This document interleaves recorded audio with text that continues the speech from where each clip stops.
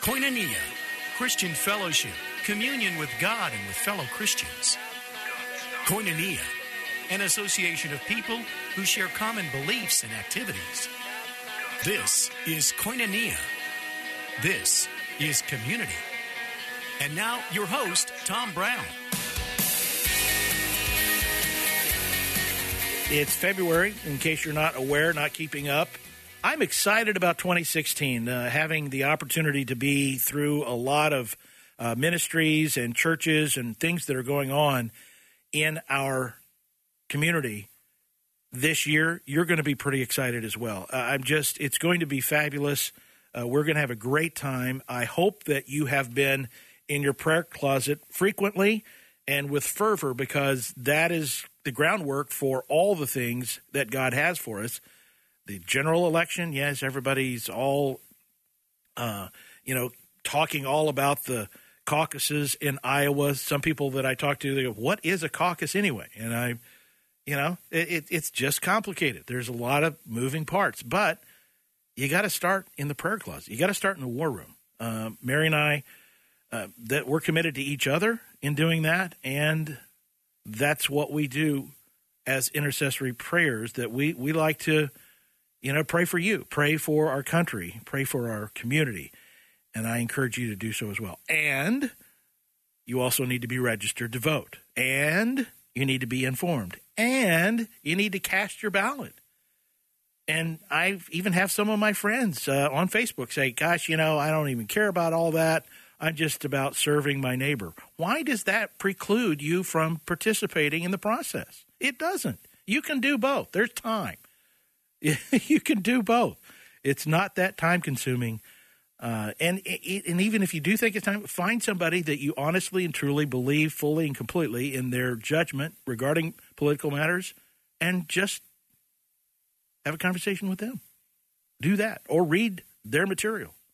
But please, be registered, be informed, and cast your ballot. Several things coming up. As you know, our Pastor's Appreciation Luncheon is next week. We are going to have a packed house. We're going to have Dr. David Jeremiah here. It's going to be fabulous. But did you know that Dr. Jeremiah and friends are going to be here on March 3rd with the Stand Up Tour? Guess who's leading worship? Charles Billingsley is leading worship, and the special musical guest, Michael W. Smith. Yeah, and it's all free. Dr. David Jeremiah is teaching, Michael W. Smith in concert, Charles Billingsley leading worship. But you must register for these free tickets. You need to go online, davidjeremiah.org/stand-up. That's davidjeremiah.org/stand-up. Just click on the Phoenix button there underneath Michael W. Smith's photo. Get your tickets and join us. I've also been anticipating, there's a new movie coming out in about 15, 16 days. And I know we've been disappointed. Noah, that was a huge disappointment. And I got sucked up into the hype, and I led you astray, and I apologize for that. The new one that's coming out that I hear great acclaim of is Risen from Affirm Films. Now, Affirm is the faith-based part of Sony. And I'm happy to say that you can join me for an early screening on February 16th at 7 p.m. Now, Risen, if you're not aware, follows the epic biblical story of the resurrection as told through the eyes of a non-believer. Yeah. Now, we've got a lot of room in our theater, but the tickets are scarce. You got to register, and then you got to come early to make sure you get a seat. So here's the deal. Go online to faithtalk1360.com. Click on Station Events on the Events tab. Get your free tickets now and join me on February 16th for this early screening of the upcoming movie Risen. And then you can give me your feedback. You can tell me, Tom, this is one you should tell everybody about. All right? I'm going to hold reservation until we get together on the 16th. I'm excited to have Stan Reynolds back in studio today. We're going to continue the conversation from last month next on Koinonia.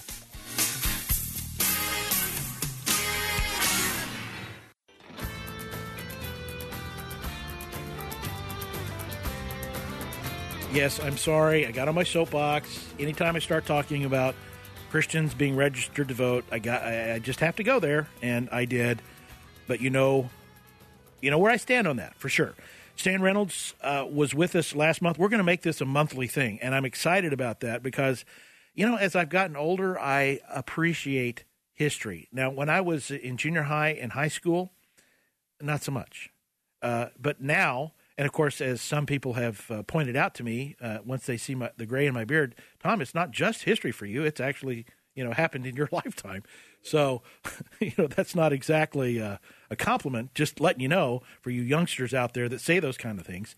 But, Stan, I was fascinated. We talked about the archaeological stuff last month, but as we wrapped it up, you had a really good point, and we're going to delve further into that today, but kind of give us a summary and bring us up to speed. Well, when we were together last month, we focused on archaeological findings related to the life and times of King David, from the finding of Gath, the city of Goliath, to even some inscriptions that appear to have Goliath's name on it, to the unearthing of what is potentially the Palace of David in Jerusalem itself. And so we kind of focused our talk around how archaeological finds continue to show us the amazing accuracy compared to any other book of ancient history of people, places, and things mentioned in the Bible. But we kind of finished up and said, well, so what? I mean, that's great. The guys who wrote that stuff down happened to name the city right, and we found the city under some dirt. And hey, some of the Bible writing really is true. But you would expect, even if they were weaving a fairy tale, for instance, they made the fairy tale called the Titanic, the movie, and it had some basic facts in it that were correct. There was a Titanic, it did go down, but there was not a Jack and Rose, okay? And I mentioned Noah in the opening segment. There was a Bible character named Noah. And that's about all. There was a flood. That's about all that was in that movie, correct? Yeah.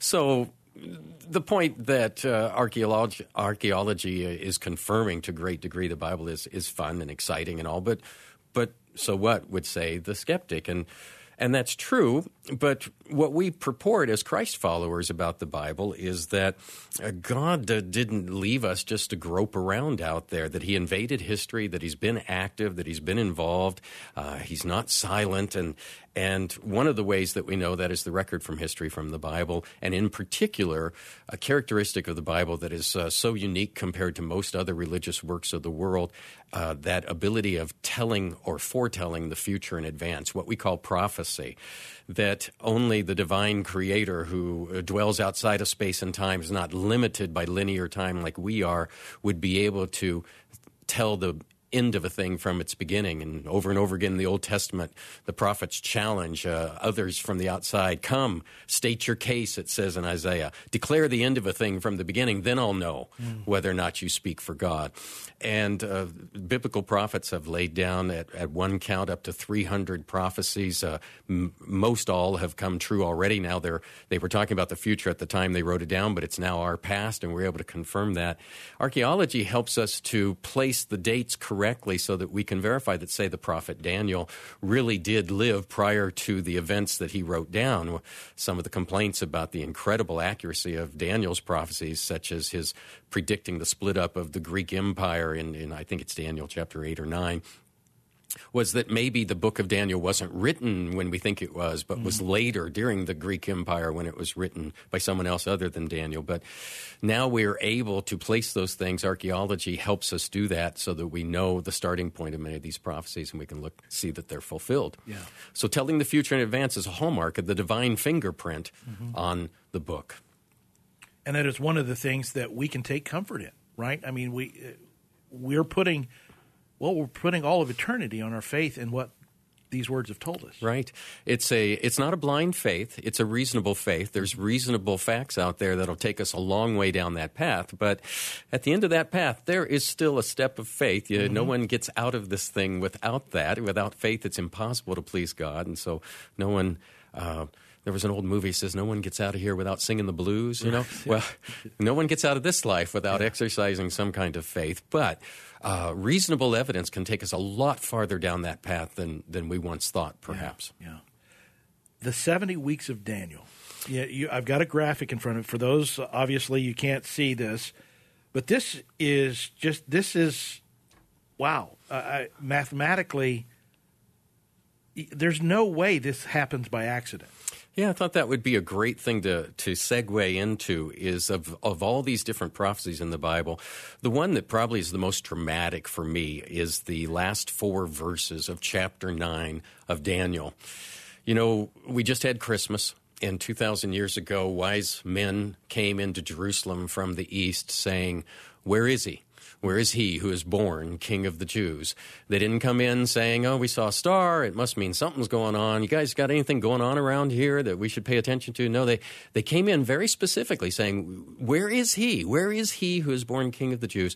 They were basing that off of Daniel's book, because Daniel had been exiled to Babylon 1,000 miles to the east of Jerusalem, and these wise men were the descendants of folks that were impacted by Daniel, and they had Daniel's book there in Babylon. And Daniel's book gave the time when Messiah, the king, would be revealed in Jerusalem. It's a mathematical prophecy, which I like, and so we thought we'd spend a couple of minutes with it today just to kind of acquaint people with it. Yeah, in the first Daniel 9, verse 24, 77s are decreed for your people and your holy city to finish transgression, to put an end to sin, to atone for wickedness, to bring in everlasting righteousness, to seal up vision and prophecy, and to anoint the most holy place. Let's take it verse by verse. There's 4 verses, and the first verse sets the scope of the prophecy, the limits of it. It says the prophecy says that 77s are determined upon your people, Daniel, and your holy city, Jerusalem. So this is specifically a prophecy for Israel and for the Jews. It is not a prophecy for the church today, nor for the non-Jewish races of the world. Its scope is defined for us, that it's going to involve 70 sets of 7, or 77s, as you will. Some of your Bibles might say 70 weeks, and that's simply because in biblical Hebrew, the word for week and the word for 7 is exactly the same word. Which makes sense, I guess, 7 days in a week. Right? So 77s, which if you multiply that out, that's 490-somethings, are decreed for you, Daniel, a Jew, your people, the Jews, and your holy city, Jerusalem. And when these 77s have been completed, then it gives a laundry list here in this verse of things that we'll know have been done at the end of the 77s. First of all, we will finish transgression. That means there'll no longer be any more transgressions or sins. And we'll make an end of sins, right there in the next word. And we'll make reconciliation for iniquity or wrongdoing. We'll bring in everlasting righteousness. We'll seal up, complete, or finish vision and prophecy. No more need for visions and prophecies. When these 77s are done, it's all done. And we will anoint the most holy place. So it's telling us the scope, who it applies to, and what will be the conditions at the end of the 70th 7. No more sin. Right. And that's got to be an incredibly difficult thing to get their arms around, to understand at that time. Yes. What the end of sin. What are you talking about? How's that possible? Of course, if you've read your Bible a little bit and gotten to the last book, to the last chapter, and the last page of the last book of the Bible, Revelation, that's exactly what's happening in those last chapters. Is it's all being wrapped up. Sin is washed away with. The old heavens and the old earth are done away with. There's a new heaven and a new earth. So this prophecy in Daniel is starting from a particular point in time and taking us through history to the end. And more proof that the whole Bible is about Jesus. Correct. Old and new. The volume of the book is written of me, it says about him. He said to the Pharisees, "You search the Scriptures because in them you think you have eternal life, but I tell you, these are them that testify of me." Read that next verse then off. That's verse 25, verse 2 of the 4-verse prophecy. And in verse 25, and I'm reading from the NIV, "Know and understand this. From the time the word goes out to restore and rebuild Jerusalem until the Anointed One, the ruler, comes, there will be 7 sevens and 62 sevens. It will be rebuilt with the streets and a trench, but in the times of trouble." So this verse is going to give us the starting point for the prophecy. It's a mathematical time clock prophecy, so this verse tells us where it's going to start. Know for certain, Daniel, so that you can know for certain when this starts, because if we want to know when the 77s are over, we've got to know when it starts. Right. When this starts is when a commandment is issued for the restoration, the rebuilding of Jerusalem with its defensive systems, the walls and the moats. When, from the time a decree is issued, well, at the time Daniel is receiving this prophecy, Jerusalem's in utter ruins from the Babylonians across the way, 1,000 miles back to the east, to the west in Jerusalem. It's in utter ruins, and the rulers do not want to allow the walls and defensive systems of Jerusalem to be rebuilt. They are going to let some Jewish exiles go back, but as they try to build some defensive systems, the neighboring nations will appeal to the king and say, do you understand what they're trying to do? Just look at the history. This people in this city has a history of rebelling. If you let them rebuild their defensive systems, it's not going to be good. And so they were stymied. And you'll read about that in the books of Ezra and Nehemiah. You can hear about that history that's going on there. So there were a number of decrees issued by the kings of Persia of that time, the Medo-Persian Empire, Xerxes and Artaxerxes and Cyrus, concerning Jerusalem, but only one dealt with a decree from Artaxerxes. Nehemiah was his cupbearer, and only one allowed for the rebuilding of Jerusalem with its walls and moats, with its defensive systems. And we know from secular history when that decree was issued. And that decree was issued on March 14th, 445 B.C. Wow. March 14th, 445 B.C., the decree is issued, and Daniel's prophecy says, know for certain, when that decree is issued, that's when this clock starts ticking. And then there will be 7 sevens and 62 sevens. Well, that's, if you add that up, that's 69 sevens. That's almost all of the 77s, but not all of them. 69 sevens until Messiah the King, Messiah the Prince, it's actually the Hebrew word there is Nagid, Messiah the Nagid, which means king, referring to King Saul. Until he's revealed in Jerusalem, 69 sevens. Wow. We got 2 more verses to go. Okay. And we're going to wrap this up, the 70 weeks of Daniel. This is exciting stuff. This is God revealing himself to man so that we can now know and look back and know all these things are true. All these things are true. Yes, there is hope for you. Yes, there is an eternal answer to this life. And that's what this is all really about, right? It's about a restoration of us with the Creator. And I am excited to learn more about it. And we're going to do that when Koinonia continues. This is Faith Talk 1360 KPXQ.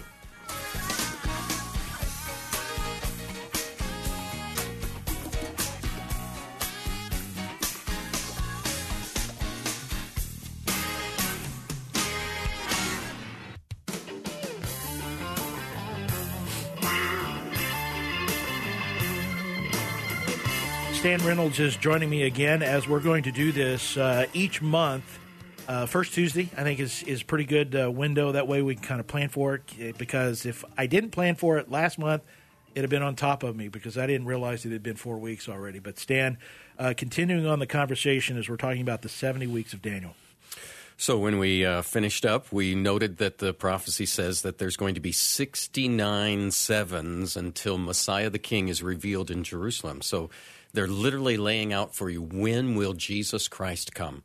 If you want to know, all you got to do is mark off each day, scratch it on the calendar, and wait, and you'll know. And then Herod, got wind of that, and that's how he knew roughly when to do his shenanigans. So 69 sevens, if you multiply it out, is 483. Well, 483 years later, if we start from this decree issued in 445 B.C., 483 years later, brings you to about 38 A.D., 38 A.D. is pretty close. How many other figures in history arrived in Jerusalem, proclaimed by their people to be king? Blessed is he who comes in the name of the Lord. Blessed is the king.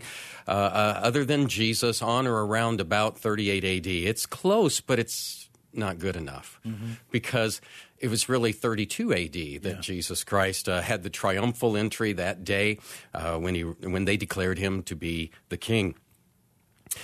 But it turns out that what helps you understand it is understand that at the time Daniel wrote this, all ancient calendars of the world worked off of 360-day years. Wow. The ancient Babylonians, the ancient Chinese, the ancient Egyptians, the ancient Hebrews, they all used 360-day years. In fact, the Babylonians with their 360-day year helped lead us to the idea of a circle having 360 degrees in it. Right. An hour was 60 minutes, a minute was 60 seconds. Everything was based upon 60s. Yeah. And in 701 BC, the calendars were changed, moving away from a 12-month lunar cycle calendar of roughly 30 days each to a solar cycle as how many days it took us to go around the sun. And 5 days we're at, and we went to 365 days. So if you realize that all prophetic utterances in the Old and New Testament, and even in the book of Revelation, work off of 360-day years, then you find out that if you multiply this out, 69 sevens is 483 years times 360 days a year. That's 173,880 days, if you want to do that on your iPhone calculator. 173,880 days. So then if you simply count from March 14th, 445 BC, 173,880 days, just mark them off each day, you come to April 6th, 32 AD. One of two dates that Christians argue about as to when the triumphal entry occurred. One in 33 AD, this date in 32 AD. I think it's 32 AD. Absolutely. Because on April 6, 32 AD, the only time in Jesus' ministry that he allowed them to call him king was the day of the triumphal entry when he rode the donkey and they waved the palm fronds and they quoted Psalms, David's psalm about the Messiah, blessed is he who comes in the name of the Lord, blessed is the king. They came to him earlier when he multiplied the fishes and said, oh, you ought to be our king. They wanted to forcibly make him king. Wouldn't it be great to throw off the Romans, to have a guy that could resurrect your dead soldiers and could multiply food in the field for your armies? He'd be a great king, but he wouldn't allow them to call him king then. Only on this one day, April 6, 32 AD, 173,880 days. And unless we maybe miss it, the Pharisees always help us out. They come up to Jesus on that triumphal entry day and they say, Jesus, good rabbi, good teacher, listen to what your followers are saying. They're quoting David's psalm, blessed is he who comes in the name of the Lord, blessed is the king. That's all about the Messiah. They're calling you the Messiah. Rebuke your disciples, Jesus. And Jesus answers them in Luke chapter 19, and he says this phrase, I tell you, on this day, if these do not cry it out, God will make the very rocks themselves cry it out because, and I'm going to add the rest, it's not in the Bible, this is the 173,880th day of Daniel's prophecy, and it's going to happen today. It's not tomorrow. It's not yesterday. It's today. Yeah, that's cool. That is really cool. Verse 26. All right. After the 62 sevens, the anointed one will be put to death and will have nothing. The people of the ruler who will come will destroy the city and the sanctuary. The end will come like a flood. War will continue until the end, and desolations have been decreed. So now the prophecy says that after the 7 and the 62, after the total of the 69, then after this there's a break. There's some events that happen before we do the 70th 7, that unaccounted for one. And the first event, it says, after this, the Messiah will be cut off. Hebrew, the word is karat, executed. After the triumphal entry, 1 week later. 1 week, from the That's a short range. Yes, from the pinnacle to the pit. 1 week later, they're executing him. And not for himself, it says. He'll be cut off, but not for himself, for his people's sins. And then the people of the prince who will come will destroy the holy city, it says in this verse. Well, it's 38 years after he's crucified that the Romans come in AD 70 and destroy the city. Oh. And Titus was the Roman general that led the shutting down and the destruction of Jerusalem in AD 70. And his father was a guy by the name of Vespasian. And on the eve of the final assault on Jerusalem, Vespasian ascended to the Roman emperor throne, making his son Titus a prince. So when Daniel says the prince of the people to come will destroy the city, it's pretty accurate about Jesus' prophecy back there in AD 32. He looked out over Jerusalem after walking in on the triumphal entry, and he says, oh, Jerusalem, Jerusalem, you who kill the prophets that I've sent to you, how often I would have gathered you together to me like a mother hen gathers her chicks, but you would have none of it. And I tell you, he goes on to prophesy about the great temple, there will not be one stone left standing upon another in that great and horrible day. Jesus himself was prophesying about an event that would take place 38 years in the future. Daniel had already laid it out, that after the 69 sevens, then the city would be destroyed. And the clock for Israel stops, and the church age starts with the crucifixion of Jesus. And it's like in competitive chess, if you've ever played that, there's two clocks. You make your move, you slap your opponent's clock. He's got 2 minutes or 3 minutes to make his move, and when he makes his move, he quickly slaps the clock, and his clock stops, and your clock starts, and you got to do your move. It's like that in prophecy. This is a Jewish prophecy, and the clock stops after the 69 sevens for the church age. Then there is a 70th seven. That's the last verse, and we don't need to get into that today necessarily, but the last verse says that then, during the 70th seven, someone will make a covenant with the many, the Jewish people, and will break it in the middle of the 70th seven. Well, a set of 7 years that has yet to happen in Daniel's prophecy when the Jewish clock begins again, when the church is raptured and the church clock stops, the Jewish clock will begin again because we have one last set of seven, one 70th seven to play out. And by the way, that's pretty much what most of the book of Revelation is all about, a 7-year period of time in which someone will make a covenant with Israel to protect them and then will betray the covenant midway through at the 3.5-year mark. All right, Stan, we have 5 minutes left. Okay. Now, here's the thing. If I had my way, I would just take this 5 minutes to digest everything that you've just shared with us. But this is radio, and that wouldn't work very well on the air. I don't think the listeners would be that excited, especially those just tuning in. Is 5 minutes enough to cover a little bit of this last verse? Okay. Yes. But it's completely up to you. I am at your behest because this is on it. Fascinating. I am all over it. Okay, so I'll read the last one. He will confirm a covenant with many for 1 7. In the middle of the 7, he will put an end to sacrifice and offering, and the temple he will set up an abomination that causes desolation until the end that is decreed is poured out on him. That's a very awkward verse for someone to read and understand. You have to read through it a couple of times because of how our language has changed over time. But it now begins to say that after these events, after the Messiah is crucified, which is a week after the end of the 69 sevens, and after the destruction of Jerusalem by the prince who will come, and that's 38 years later, and then even after that, and this little pause now is up to 2,000 years of the church age between when the clock for Israel prophetically stopped and when it starts up again. Between that, after that, then there'll come one of a descendant of that same people to come, the Roman Empire, some sort of a outgrowth of the Roman Empire, something in Europe, perhaps, and the Turkey, the Middle East area would all fit those requirements. Someone will come who will make a covenant with, the phrase there is the many, and the word the many is a phrase oftentimes throughout the Old Testament. It refers to the Jewish nation, the many. He'll make a covenant with the many. This is what Israel is asking for today. It's just someone out there recognize our borders. Someone say and have the authority to enforce our borders so that they won't come across and say that they have a right to bomb us or make us leave our land. And so Israel's crying out for someone who will enforce a treaty between their enemies and them and define good borders and allow them to have peace and safety. This is what Israel would like to have. And they've offered many times, swap land for agreements, and they just can't seem to find it because any agreements that have been made get violated. But someone's coming who's going to have enough authority to be able to make a covenant with Israel and enforce it.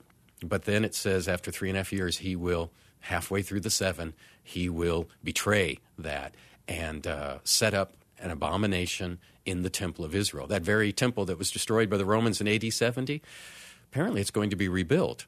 And will we be here to see it or not as followers of Christ? I'm not quite sure, but definitely in that 70th set of 7, that set of 7 years for Israel that's coming, it'll be an amazing time. And near the end of that, when Israel's got its back against the wall and facing perhaps total destruction, it says that the Lord of glory will appear, Jesus Christ, the second coming of Jesus Christ, to execute judgment upon enemies. We're in a time of grace right now. It's great. A lot of stuff slips by. A lot of people get away seemingly with things in life. There isn't oftentimes the immediate judgment against evil that we would all like to see because we're in this time of grace.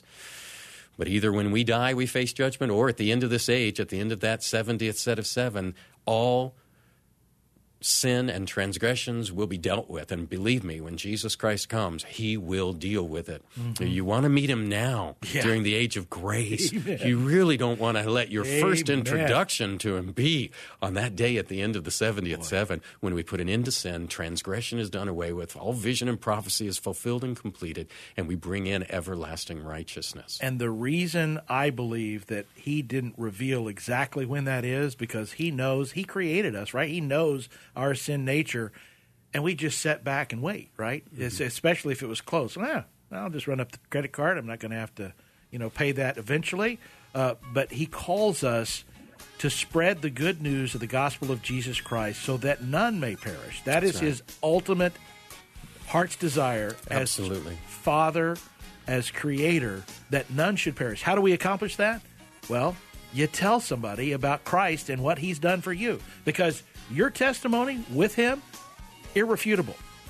Yeah, they can argue all kinds of things, but they cannot argue with what Christ has done for you. Don't be afraid, be bold. Stan, this is awesome.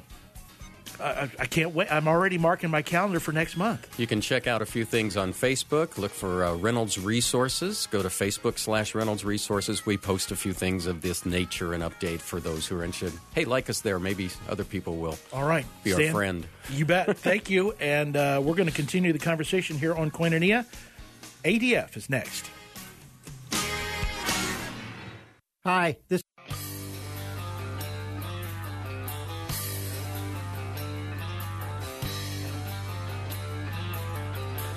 All right, our weekly feature with Alliance Defending Freedom, Bob Trent, is in studio today, and I'm delighted. Now, you, real quickly, you have started at ADF a program on Saturdays here on KPXQ. Tell me a little bit about that as we get underway here. That's right. The program is called Freedom Matters, and it airs Saturday mornings at 7 a.m. We are looking to go a little bit deeper into a few cases every week. We have two attorneys on regularly, Carrie Kupek and Matt Bowman. Matt argues cases across the country, primarily in sanctity of life cases. We'll talk about one here today, in fact. This last week, we took a look at the 5 probably big cases that you should be aware of coming up on the Supreme Court docket this year, most of which ADF is involved in. Jordan Lawrence was on the show last week. And so we're really just trying to illustrate and illuminate what's going on in the area of religious liberty or sanctity of life or marriage and family, and how these larger issues that are being decided either at the Supreme Court level or state level can really impact your life here in Phoenix or in San Diego, wherever you might live. My interaction with ADF over the years, the number one thing that has given me the number two thing that's given me so much encouragement. Number one is that we have somebody showing up for the fights now in the courts. That's why ADF came to be. Absolutely. X number of years ago. The second is the quality of young people.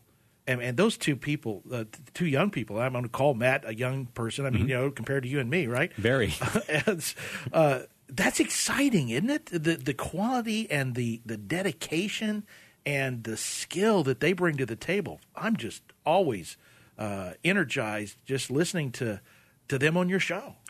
They're fascinating because they come with already a passion for Christ and living for His glory, and then to have such exceptionally skilled people devote themselves. Literally, Carrie is an attorney. She's a legal communications director. She could go to work for almost any policy organization she wanted to in D.C. And Matt has been litigating for Alliance Defending Freedom for a decade, and he could go to work for almost any high-powered law firm, each making easily 10 times more than what they're making at Alliance Defending Freedom. But what they know is that what they engage in on a daily basis affects the lives of believers across the country every single day. They protect babies who aren't born. They help at least establish an atmosphere now is what our next step is, establish an atmosphere in which marriage can flourish in the United States again, so that it can become again the institution that it was, so that it can be revered and upheld in a way that it should be. I am astounded how, the liberal left always likes to say that we need to be more tolerant, that we're not tolerant, we're intolerant. And then they come out and say stuff like, well, pro-life centers have to promote abortion. Well, what is up? In so many of these cases, it does seem that tolerance only runs one way and is not extended to us. And the case that you're talking about now is in particular, I think, egregious in that. Last fall, the state of California, lawmakers there put in place AB 775, and that basically necessitates that pregnancy care centers, these are small local clinics that, pregnancy care centers that are pro-life. They bring mothers in who quite often are just then finding out that they're pregnant, usually unplanned, and they give them all of the positive options that can come. They help them with any type of crisis counseling, how to keep that baby, and then how to give the best possible result for both the baby and the mother. Abortion never enters the picture because they don't believe abortion is ever an option, like most believers would and do. What AB 775 requires those centers to do is post in their lobby, in their waiting area, a big disclaimer saying that you can get a free abortion by calling this number. So it brings to mind that it's scary when a government can step in and say you can't say certain things. It should be terrifying to everybody, no matter where you fall on the issue, when the government is coming in and saying you have to say things that directly conflict with your core beliefs. You have to say things that you don't believe because the government wants you to. That's unconstitutional, and it is terrifying, and that's what's happening in California right now. And if I could point out, many of these centers, probably most of these centers, don't get any government subsidy. Absolutely not. But the organizations that they're required to refer to do. Well, of course, abortion cannot be paid for by federal funds. Yeah, right. However, Planned Parenthood, we know, receives $500 million a year in some form of government aid, whether it's state taxpayer money or federal taxpayer money, most of it through Medicaid. And so, they are receiving that, and that's always the argument. I'm sorry, if you're paying for my electric, I can do other things for free. Exactly. But, if I had to pay for my own electric and facility, then I couldn't do these things, quote unquote, for free.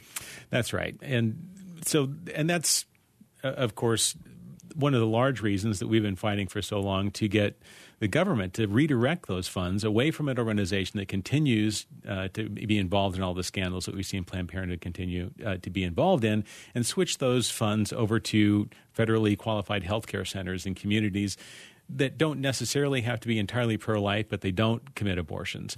And they provide far more services, are in far more places. In most cases, those centers outnumber Planned Parenthood 20-1. Yeah, and I think here in Arizona, there's 4, Planned Parenthood, 162 others across the state, all across the state, that actually do provide life services. Let's talk about, of course, this is an important issue. That means ADF has their fingerprints all over it. What are you doing? What is ADF doing in this particular case?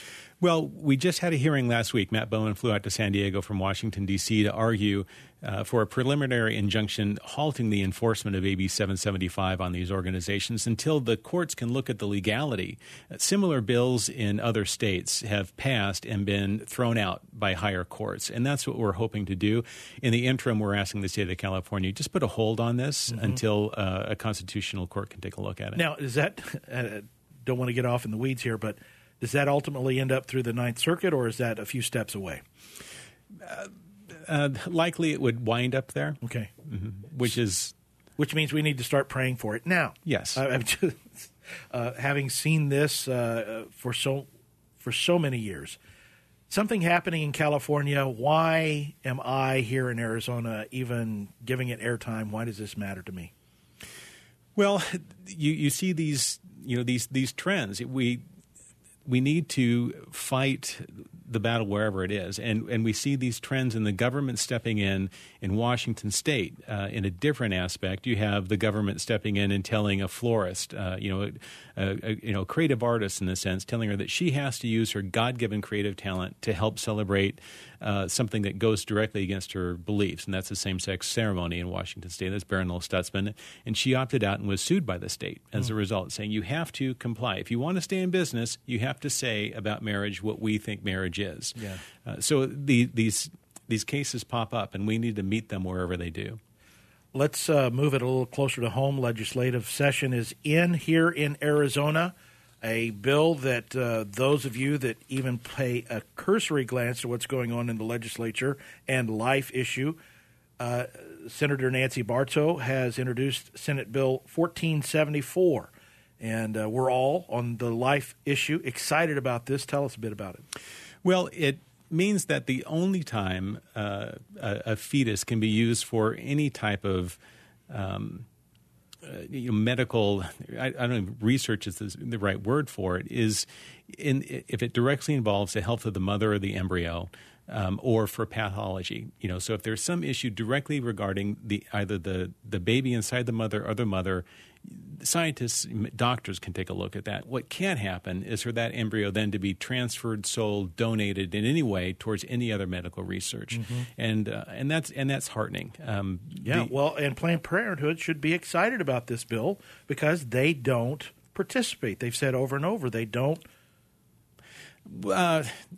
What they said is they don't sell. Now, they've also said at times, like in the state of Wisconsin, I think we talked about this maybe last week, in the state of Wisconsin, they have just said that they don't even donate fetal remains for research. And we did a public records request and found out, in fact, in Wisconsin, that's exactly what they were doing. As recently as 2010 and 2011 for studies that were put out this year. The crazy thing about all of this is that the fetal remains really are not a substantive part of any research. If you look at, you can search the National Institute of Health and find out what clinical studies are going on. Out of over 5,000, 21 even mention stem cell research. Most stem cell research we find today is being done on man-made cells, so it's not even necessary. These are babies that we're talking about. They shouldn't be killed in the first place, but their remains should be dealt with humanely, and this really, I think, sets up for that. Bob, I talk about on this program a lot that so many of our social ills come from a devaluing of life. And that's exactly what this is addressing, is the valuing of life. These babies that haven't been born yet have value, and we want to establish that they have value and should be treated thusly. Absolutely. There was a case in California recently as well where a mother surrogate mother was asked to have a baby for a couple. It wound up that she had triplets, and the couple only wanted twins. And so now they're in the courts arguing over whether the couple who bought the first two babies can mandate that the mother abort the third. That is the road that we're going down. We begin placing a monetary, this type of value on human life that, I guess monetizing human life is the best way to put it. That is incredible. And if we don't address these issues now, that's the kind of things that can happen. Yeah. We need to show up. We need to, that's the key.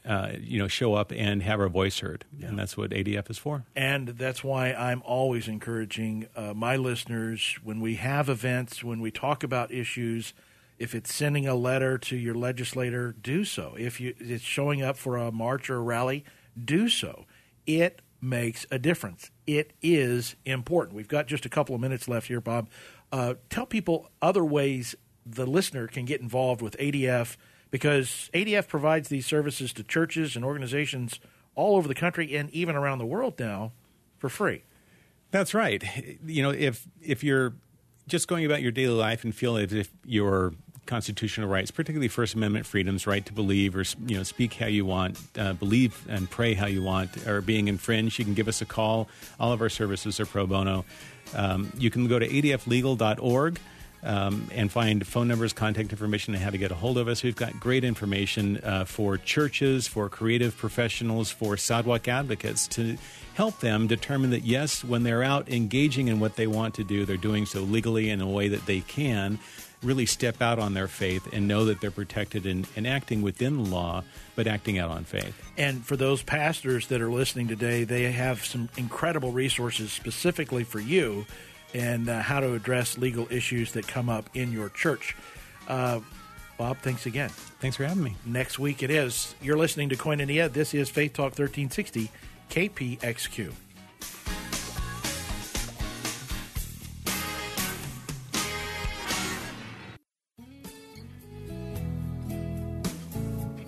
2 days into the new month.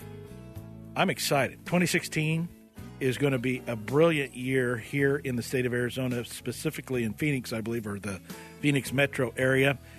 And any feedback that you have for Koinonia, I'd love to hear from you. Tom at faithtalk1360.com. That's Tom at faithtalk1360.com. Any and all, even if you don't like it at all, please let me know. And maybe there's something I can do.